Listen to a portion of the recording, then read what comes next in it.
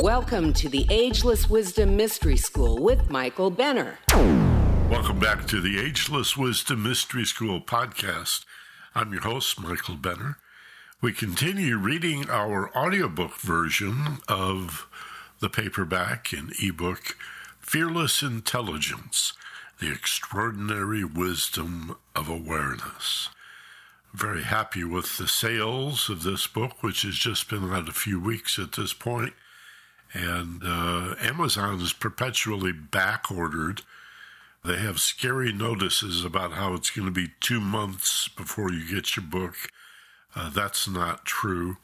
Go ahead and order it. It'll come a lot sooner than that, I promise you. And if you have any issue, you can always email me. Let me know. Give me some feedback. You can reach me easily at my initials at theagelesswisdom.com. So just MB, like Mary Baker, MB, Michael Benner. The initials MB at theagelesswisdom.com. And I answer all my email personally. I'll get back to you. Always appreciate hearing feedback about the podcasts and the book and some of the other things that we're doing. Be sure to sign up for the newsletter if you haven't yet. Best way to do that is go to the portal. I have about a half a dozen websites, so the main portal is michaelbenner.com. And if you go there, Michael is A-E-L, michaelbenner.com, you'll see a button that says free newsletter. All I need is your first name and your zip code and the email address, of course, your primary email address, and we'll add you to the newsletter list right away, and you can follow all of our activities. For example, I'd like to do a live weekend seminar. I almost said webinar, but I mean live, old school kind of seminar here in the Coachella Valley area outside Palm Springs in the winter of 2019. Maybe spring, maybe better said, because I'm thinking March or April, maybe May of 2019. So if you're in Southern California, Nevada, Arizona, somewhere in the Southwest, it'll be easy for you to come by. But we'd love to see you wherever you happen to be. And by getting the newsletter, you can keep in touch and find out when that happens as it unfolds. All right? So let's get going. Chapter 6, Living Mindfully. Awareness unfolds as a holographic fractal. Everything is in the one, and the one is in every seemingly separate thing. Doreen and I were winding our way through Beverly Hills and West Hollywood one afternoon when we decided a cup of strong coffee would perk us up. I suggested a Starbucks on the Sunset Strip that had easy parking, so we turned onto La Cienega Boulevard and headed up the hill. The Sunset Strip is a perpetual carnival. New and intriguing sights demand attention. Besides the Venice Beach Boardwalk, there's no better place in L.A. to people watch.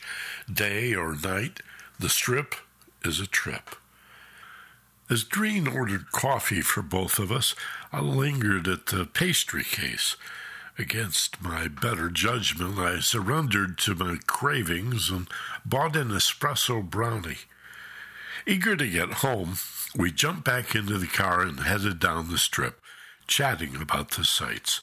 Giant electronic billboards, new shops and cafes, and the most wonderful assortment of people parading up and down the sidewalk. At the end of the Strip, I turned left onto Crescent Heights to take Laurel Canyon into the San Fernando Valley. Reaching for the little bag with my espresso brownie in it, I was surprised to find only crumbs. Confused, I thought, someone ate my brownie. I I quickly concluded it wouldn't have been Doreen. She would have bought one for herself if she'd wanted it, and there was no one in the car to blame. Shifting my attention to my mouth and tongue, I sensed a faint hint of chocolate. I was stunned to realize I had unconsciously devoured the entire brownie, completely failing to savor its delectable sweetness. But there was more. My disappointment turned to dismay as I wondered, what else have I missed? What if I find myself old and infirm before realizing my life is nearly over and I forgot to pay attention? It was a profound revelation. I know about mindfulness. I had written and lectured about its significance for years. I had interviewed Jon Kabat-Zinn, one of the West's chief evangelists of living mindfully. Yet here I found myself a victim of my failure to remain mindfully aware. The brownie incident was a real awakening for me. The more important benefit of mindful awareness became crystal clear. My entire existence depends upon it. Sometime later, I rediscovered Henry David Thoreau's most famous quotation. I went to the woods because I wished to live deliberately, to front only the essential facts of life, and see if I could not learn what it had to teach, and not, when I came to die, discover that I had not lived. Awareness perceives reality. Awareness is the essence of perception, comprehension, and intelligence. It involves purposeful attention and self-observation, mindfully watching our emotions influence the unfolding of ideas. Most of our thoughts are not the result of deliberate reasoning. They are unstructured streams of confused, often irrational ideation that find their way into consciousness from the unconscious mind. Being confused and lost in thought is unawareness. Arguably, my scrumptious brownie ceased to exist the moment I was no longer aware of it. Whenever we allow our self-awareness to drift from the present moment to past regrets, fears of the future, or the distractions of multitasking, another portion of our unique and precious life is lost forever. Some may say we are oblivious to our ignorance. Others might describe it as a fundamental dishonesty about how profoundly confused we are, or maybe it's just a lack of humility.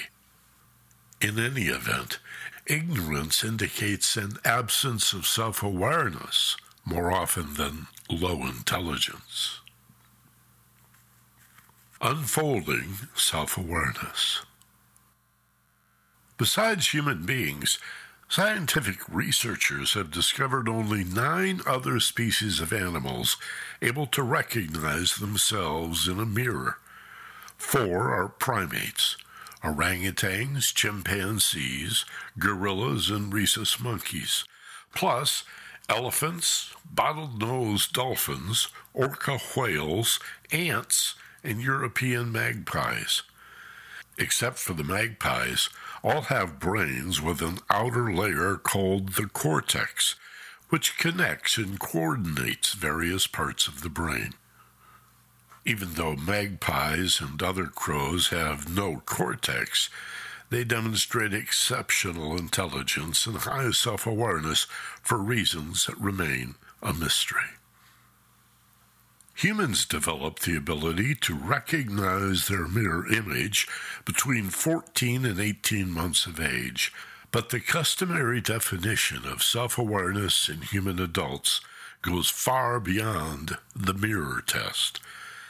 Self-aware people have knowledge of their own individuality, their thought patterns and belief systems, emotional feelings and moods, attitudes and motives. Self-awareness also facilitates empathy for others and a sense of how they may perceive us. Dr. Philippe Rochette at Emory University's Department of Psychology has proposed a 5-stage model of unfolding self-awareness. Level 1. Differentiation. The sense of self as a separated being begins when infants recognize a distinction between their own bodily movements in a mirror and the movement of other people and things elsewhere in the world. Level 2. Situation. In this stage, infants contemplate the separation between living within their own body and its external reflection in the mirror. Level 3. Identification. Growing beyond their awareness of the mirrored image as separated from the world and the self, children now realize the mirror is reflecting an image of me and no one else. Evolutionary psychologists view this as a significant stage of cognitive growth. Developmental psychologists describe it as the emergence of the conceptual self. Level 4. Permanence. This is the stage at which children begin to understand their existence across space and time. Presented with still photos and videos, we recall the past and anticipate the future, spreading outside the Zen-like presence of here and now. Level 5. Self-consciousness. Concern about how we appear to others is a level of maturity that most adults never surpass. Children who yell, "Look at me, watch this," not only want attention and approval, but also seek to affirm their existence and impact on the world. The 5 types of awareness. As mature adults, we experience 5 basic types of conscious awareness. The most refined is meta-awareness, spiritual awareness, or metacognition, which is the awareness of being consciously aware. The remaining 4 are mental, emotional, and physical awareness, plus perception of external objects, situations, and events. The awareness of most people is consumed by stimuli from their physical environment and mental thought process. Conscious behavior is third, as most of our actions are habitual or reflexive.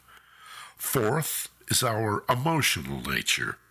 We remain unaware of most feelings unless or until they overwhelm us, though women tend to be more emotionally aware than men.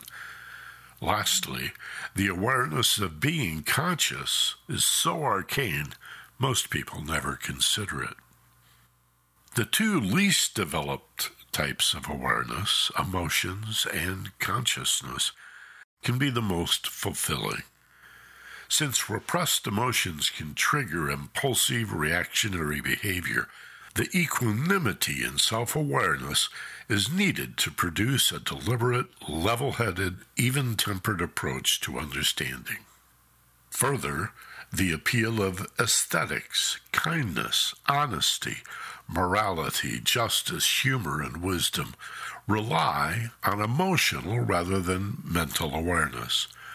The beauty of a flower, a lilting melody, or a sleeping baby is understood by feelings, not reasoning. In the same way, we are not what we think of ourselves as much as we are what we love and care about. As stated in the previous chapter, we are the love we seek. Healthy self-love is typically concealed by fears of inadequacy and confusion about what other people may think of us. Physical awareness includes behavioral, social, and situational awareness. Improving behavioral awareness is mostly about replacing reflexive reactions with well-considered, purposeful alternatives. Social awareness includes empathy, kindness, leadership, and motivational skills. Situational awareness recognizes external circumstances and anticipates potential hazards and the consequences of particular actions. Strangely, only 5% of the known universe is palpable, meaning 95% of it exists beyond our senses. Between 23 and 27% of the universe is invisible dark matter. It does not emit or reflect light, cannot be touched or felt, and is unaffected by electromagnetism. Scientists became aware of it only because of its gravitational effect on tangible matter. Dark energy makes up 68 to 72% of the universe.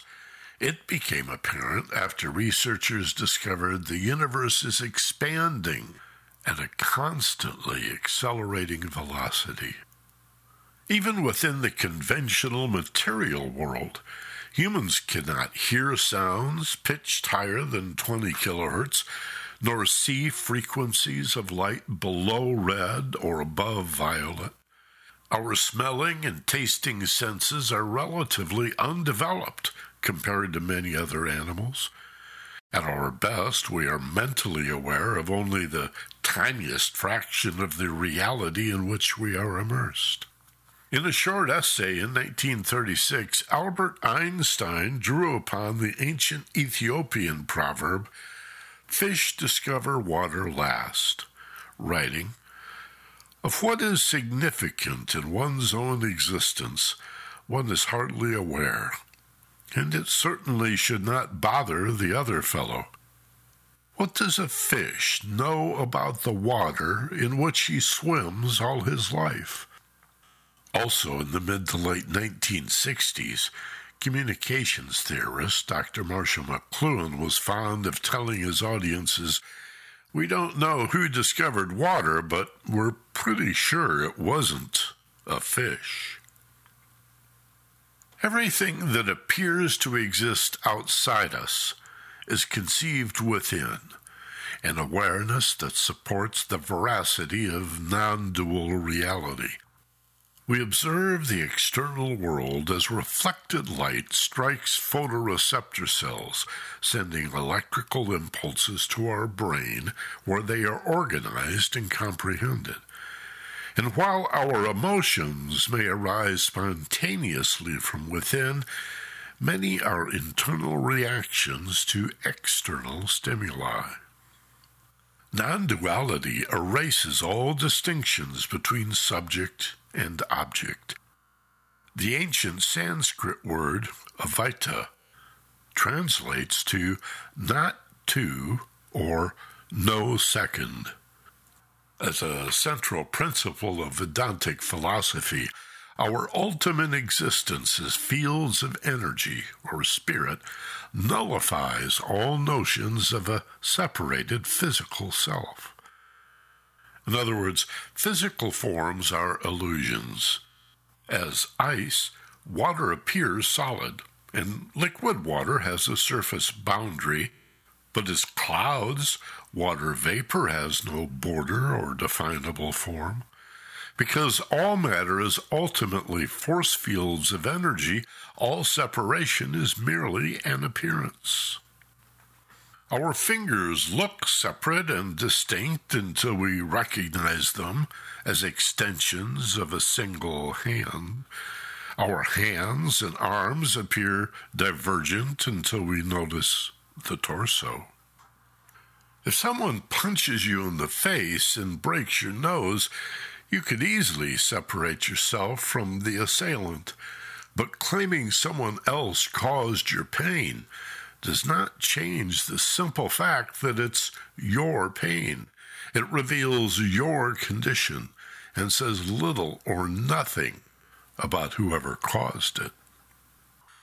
An awareness of non-duality eliminates divisive subject-object dichotomies, me or you, us or them, winners or losers, that fuel conflict and hostility. Accepting a non-dual view of reality can encourage us to feel safer by replacing loneliness, alienation, and competition with harmonious cooperation. A special ignorance. We can easily become so distracted by our monkey minds, we become unaware of the world, our feelings, and our thoughts. At times, we've all found ourselves continuing to idle at a traffic light after it's turned green. It's frustrating to forget where we left our keys or parked the car at the shopping mall, or wonder whether we locked the door or turned off the stove before leaving the house. Yet a poor memory is not the issue, because awareness is essential to intelligence and the formation of each memory. Unawareness is a special ignorance. When we behave without conscious awareness, there is no mental impress to recall. It's striking to watch people take one step off an escalator, then fail to move aside, completely unaware that others are riding behind them, or watching commuters push onto a crowded train or elevator before allowing departing riders to exit. Such people are not obtuse. They are oblivious. Much of our unawareness is taken for granted. When you look at rows of telephone poles, do you see tall trees stripped of their branches and foliage? Ever wonder where plastic comes from? Have you considered why dead cow meat is called beef and pig flesh is pork? How is preheating an oven different than heating an oven? Why do the words inflammable and flammable mean the same thing? And though we know the earth is spinning, why do we continue to speak about the sun, moon, and stars rising in the east and setting in the west? Awareness is not an all-or-nothing proposition. It is variable, a matter of degree. People with low self-awareness are often viewed as poorly educated, unreasonable, or foolish. But more often than not, they are simply living half asleep in the gloomy shadows of unawareness. A YouTube video by Monty Python's John Cleese went viral in 2014 with a derisive but humorous version of this imbroglio. Commenting on the Hollywood film and TV industry, Cleese explains, "The problem with people like this is that they are so stupid, they have no idea how stupid they are. You see, if you're absolutely no good at something at all, then you lack exactly the skills you need to know that you're absolutely no good at it." Two social psychologists from Cornell University, Dr. David Dunning and Dr. Justin Kruger, published research in 1999 about the tendency of people to overestimate their own competence. The basic tenet of the Dunning-Kruger effect is, the less you know, the more you think you know, and the less you believe there is to know. It's also called the American Idol effect, after the countless inept singers who are convinced they are the next Beyoncé or Michael Jackson.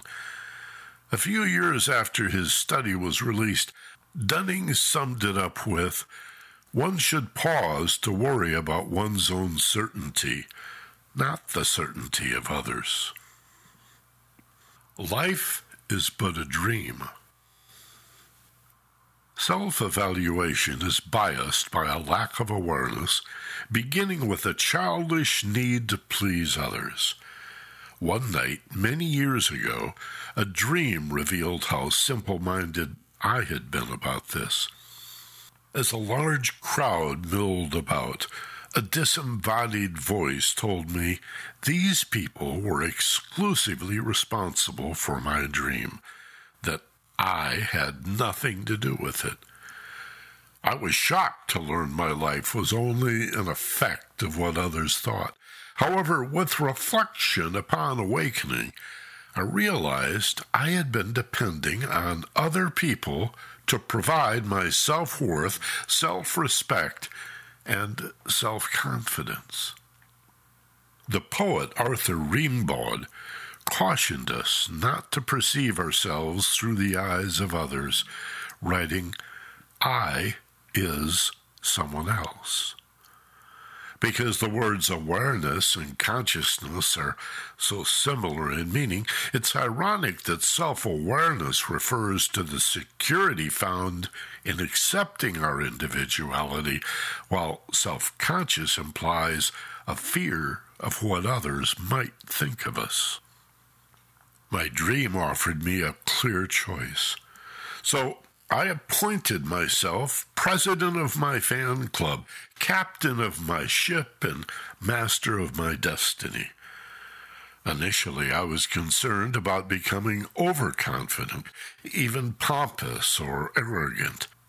Yet I soon discovered that the more responsible I was for my life and affairs, the better I understood myself, and the more I liked the parts of me hidden by my confusion and fear. In time, my new self-awareness made me more humble, enhanced my values, and developed my interest in empathy, compassion, and ancient wisdom teachings. So, what can we do to become more self-aware? What is the secret to authentic self-observation and the discovery of our uniqueness? What should we examine? Thoughts, emotional feelings, physical feelings, attitudes, beliefs, behavior, our impact on others? Thinking is overvalued. Excessive thinking often causes more problems than it solves. A poem titled The Centipede's Dilemma by Catherine Craster illustrates the point.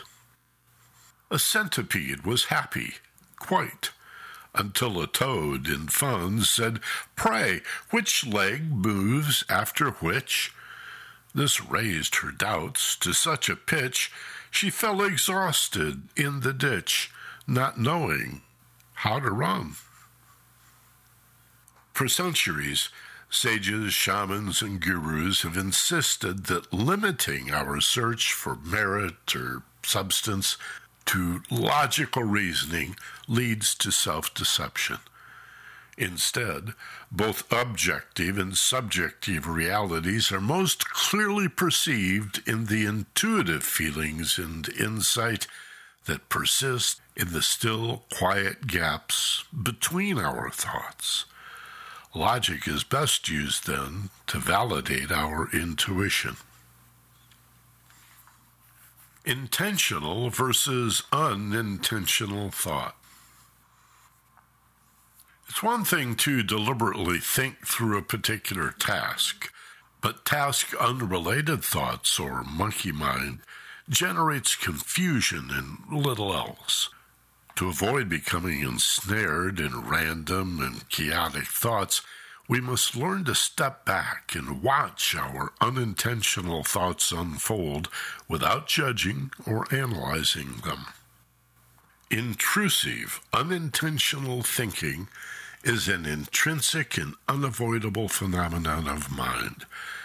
The unconscious mind generates streams of thoughts, some of which bubble up into awareness as pictures, words, or sensations. And yet awareness endures, with or without thought or feeling. Even the strange sensation of drawing a blank for a moment or two doesn't cause us to lose consciousness. Instead, we experience some degree of awareness of the expanding spaces between our thoughts. Thoughts are unnecessary to living. The essence of what it means to be alive is awareness, to be conscious, alert, interested, sensitive, and responsive. Life is aware of itself and curious about its environment, even at a cellular level. Many single-celled organisms swim, find food, learn, remember, and procreate without a brain, nervous system, or even a single neuron.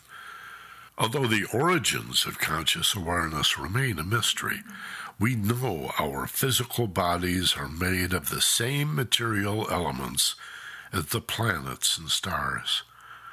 Astronomer Carl Sagan has written, "All of the rocky and metallic material we stand on, the iron in our blood, the calcium in our teeth, the carbon in our genes, were produced billions of years ago in the interior of a red giant star.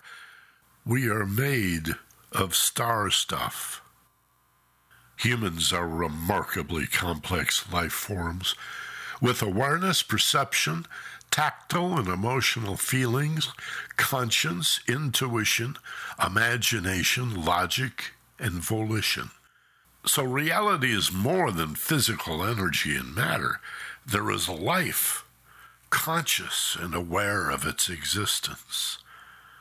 Awareness is the kingdom within, the spirit or energy that animates and illumines us. All life is aware, but only to relative degrees. A commitment to personal development can expand awareness and raise our consciousness.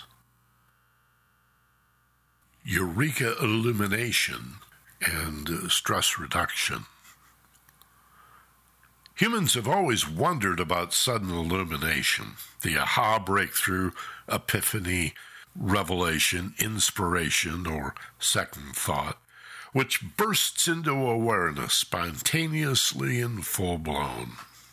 The experience is common, yet few people consider the significance of ideation, insight, and intuition arriving with such clarity and self-assurance. The wisdom expressed through intuition appears to arrive from the unconscious mind, but many sensitive, self-aware people suggest their intuition comes through the unconscious mind from their elevated spiritual self. Psychologists label this immortal essence the transpersonal self, while philosophers, theologians, and mystics are more likely to use terms like overshadowing soul, higher self, or spirit. It is important to recognize that any effort to access intuition with logical, rational thought impedes intuitive insight and understanding. Consider the memory phenomenon known as the tip of the tongue, or presque-vu. The harder we try to recall some word, phrase, or idea, even when it feels almost comprehensible, the more it eludes our awareness. And yet, mere seconds after releasing the effort and moving on with our trains of thought, aha! The awareness bursts open, revealing the information we were trying to recall. The adage that the harder you try, the worse we do, is a long-established cornerstone of sports psychology, sometimes called paralysis by analysis. Expanded awareness, like physical performance, is a relaxation skill.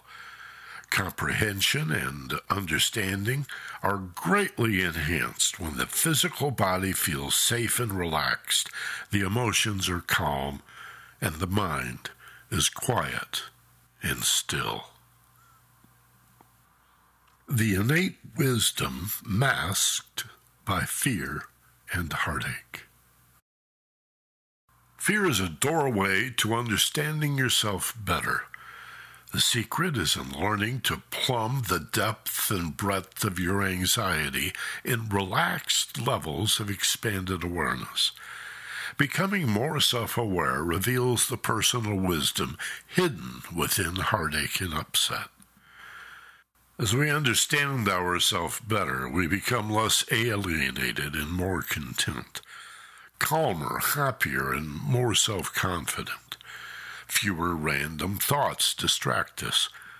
This or that occurs as this and that. Behavior becomes less reflexive, more appropriate, even-tempered, and well-reasoned. Soon, defensiveness yields to acceptance, and competition surrenders to cooperation. Lines fade, borders dissolve, and our perspective expands to include the wholeness of life. I was in my mid to late 30s when the ragged pieces of my life finally fell into place. I was sitting quietly with my eyes closed, relaxing to better sort through some vague thoughts that had been troubling me. I had no particular agenda. I'm not sure the word meditation would even apply. Suddenly, an inner voice interrupted my train of thought. As clearly as if seated beside me, a man's voice in a half-whisper that carried a kind but authoritative tone told me, "The best parts of you are hidden where you are most afraid to look." A resolute silence followed, as if time had frozen over. I repeated the sentence to myself to ensure I'd remember it, but I quickly realized my revelation was too profound to ever forget. I was transformed. I felt awakened, and as successive weeks became months, I understood my life would never be the same. I was no longer frightened by fear. For the first time in my life, I knew where to find the answers to my problems inside my deepest fears. My fear and heartache became a map and compass for discovering my best qualities, talents, and abilities. I had found strength in my vulnerability. My full capacity to love and be loved was patiently waiting for me to find my way through the miasma of confusion and ignorance. It was now clear that the only way out of pain, whether emotional or physical, is directly through it. There was no end run around it, no way over or under it. I had learned to face my fear and heartache, feel it fully, understand it, and then release it.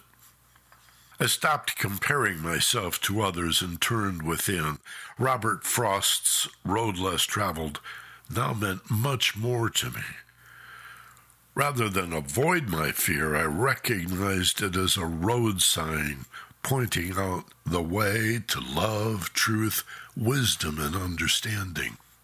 The unfolding of our true nature begins the moment we confront fear and ignorance. I would need to follow my heartache to find my heart. Self-awareness inventory. Developing self-awareness can be as easy as interviewing yourself, providing you ask the right questions. It's a good idea to write your answers to the following questions so that you may reread them from time to time and make additions as needed. This list is not exhaustive, just a good place to begin. Find a quiet place, turn off your phone, relax, and trust your first impressions as you ask yourself, what do I care about? Why do I care about these things? What do I want most of all? Why do I want it? What do I hate having to do? What makes me furious? What makes me tired? What makes me happy? What do I spend too much time worrying about? Why do I worry about that? What frightens me? What helps me feel safe and relaxed? What would make me feel ultimately successful? What do I wish other people understood about me? If an epitaph were written for my tombstone, what would I like it to say? Although we can learn from asking ourselves any number of personal questions, the greatest insight comes from contemplating the questions we typically avoid. The seduction of fear. Two striking absurdities need clarification. The first is the belief that fear helps us to be careful and safe. The second is the inverse assumption that feeling safe makes us vulnerable to danger. Both are false. Feeling safe and relaxed boosts awareness and intelligence, which makes us more alert, smarter, and safer. The silly belief that fear makes us safe comes from confusing physical tension with control. However, 50 years of research in sports psychology has proven that strength, power, coordination, and endurance are relaxation skills. Feeling truly safe, happy, and content can be frightening for those who are unfamiliar with the experience. Typically, they prefer the familiarity of the tension and discontent they know so well. You can release the false habit of conflating muscular tension with control by repeating the affirmation, I am in control of letting go of tension to feel safe and relaxed. People have a hard time letting go of their suffering, writes the Vietnamese Zen teacher Thich Nhat Hanh. Out of a fear of the unknown, they prefer suffering that's familiar. Psychotherapist and author Sheldon B. Kopp describes the lure of fear and heartache as preferring the security of known misery to the misery of unfamiliar insecurity. Similarly, the Narcotics Anonymous book states, many of us cling to our fears, doubts, self-loathing, or hatred because there is a certain distorted security in familiar pain. It seems safer to embrace what we know than to let go of it for fear of the unknown. Further, fear can seem exciting and vital. There is little difference between the way "oh no" and "oh boy" feel in the body. Symptoms common to both include weak knees, girded loins, nervous stomach, heart palpitations, lump in the throat, and sweaty palms. A few slow, deep breaths with an overall feeling of letting go of muscular tension converts anxiety into enthusiasm and a sense of adventure. Relative and absolute truth. The more frightened, confused, and unaware we become, the more likely we are to see the world in absolute binary terms. Psychologists use the term splitting to refer to the fight-or-flight reflex inhibiting cognitive efforts to view dissimilar values as non-threatening and inclusive.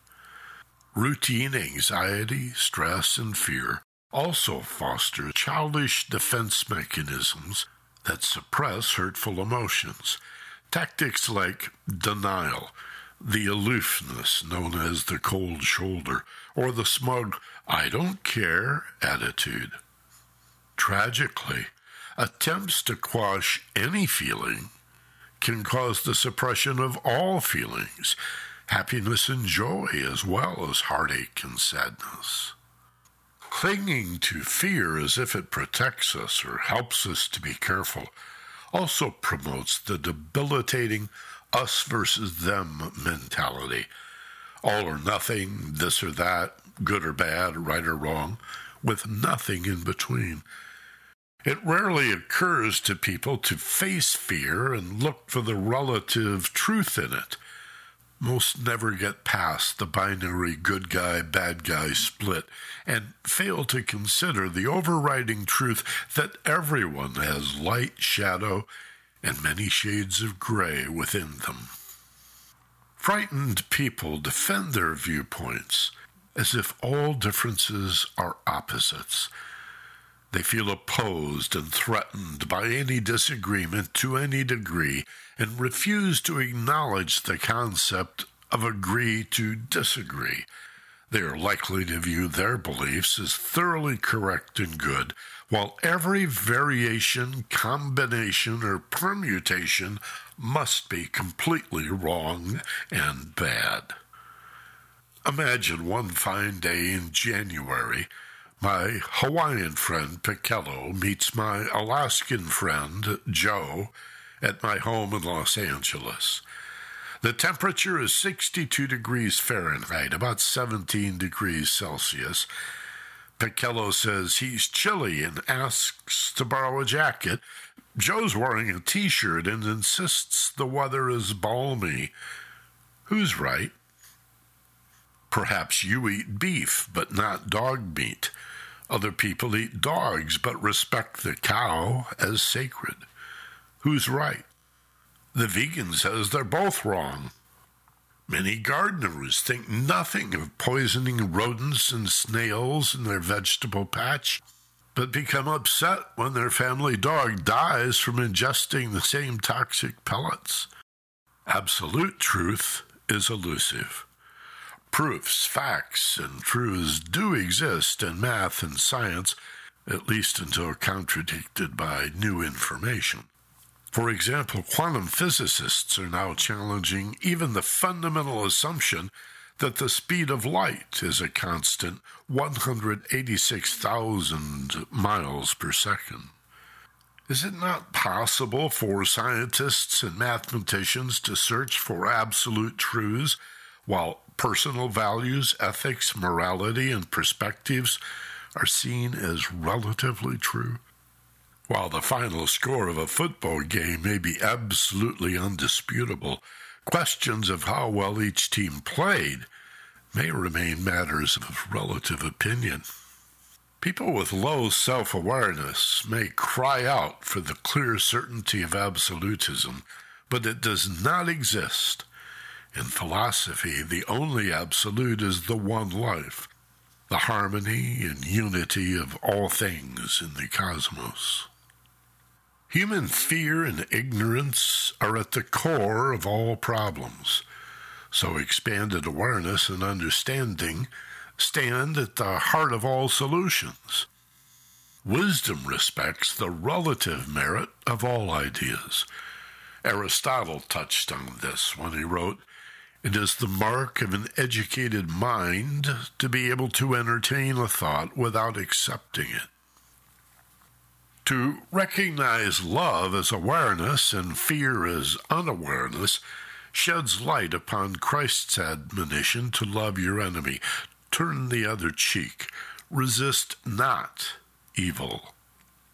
In other words, the physical relaxation engendered by faith and fearlessness fosters awareness, insight, and understanding. Those who limit the meaning of love to emotional affinity will always struggle with this basic concept of Christianity. Love your enemy refers to awareness, redeeming fear, confusion, and ignorance. Most religious scholars recognize spiritual love as awareness, insight, healing, faith, fearlessness, and wisdom. Qualities that are much more refined than emotional love, which generates a full range of feelings from ecstatic bliss to devastating heartache, abandonment, and grief. When taken too literally, the biblical phrase God-fearing is also misunderstood. The Hebrew word for fear, yirah, means reverence and awe. Notice the conflicting meanings in the words awesome and awful. Consider, too, the scriptures, "For God hath not given us the spirit of fear, but of power and of love and of sound mind." Also, there is no fear in love, but perfect love casts out fear. And yet, the fear of Jehovah is the beginning of wisdom. So while emotional love may break your heart, love as awareness is healing wisdom, redeeming all heartache, ignorance, and fear. And that is fearless intelligence. It is impossible to hate hatred, though we may find it disgraceful, even contemptible. In writing, darkness cannot drive out darkness. Only light can do that. Hate cannot drive out hate. Only love can do that. Dr. Martin Luther King was not speaking of love as an emotion, but as awareness and compassion. Anger and hatred are not substantial and cannot exist when exposed to the light of love as awareness, healing, and understanding. Exercises. Commit to monitoring your self-talk. Listen carefully to your internal self-criticism. What part of you surfaces to contradict negative thinking? If these two arguments are you, then who is listening? Who decides which internal voice to accept and which to reject? Practice sorting and naming your emotional feelings as you become aware of them. For example, how much easier is it to manage anger when you admit, "I'm angry," or "I'm becoming angry"? Then go deeper. Ask yourself, is my anger made up of frustration? Does the frustration hurt? Does it feel desperate or sad? Am I using anger as a defensive shield? And ultimately, what fear is at the root of these feelings?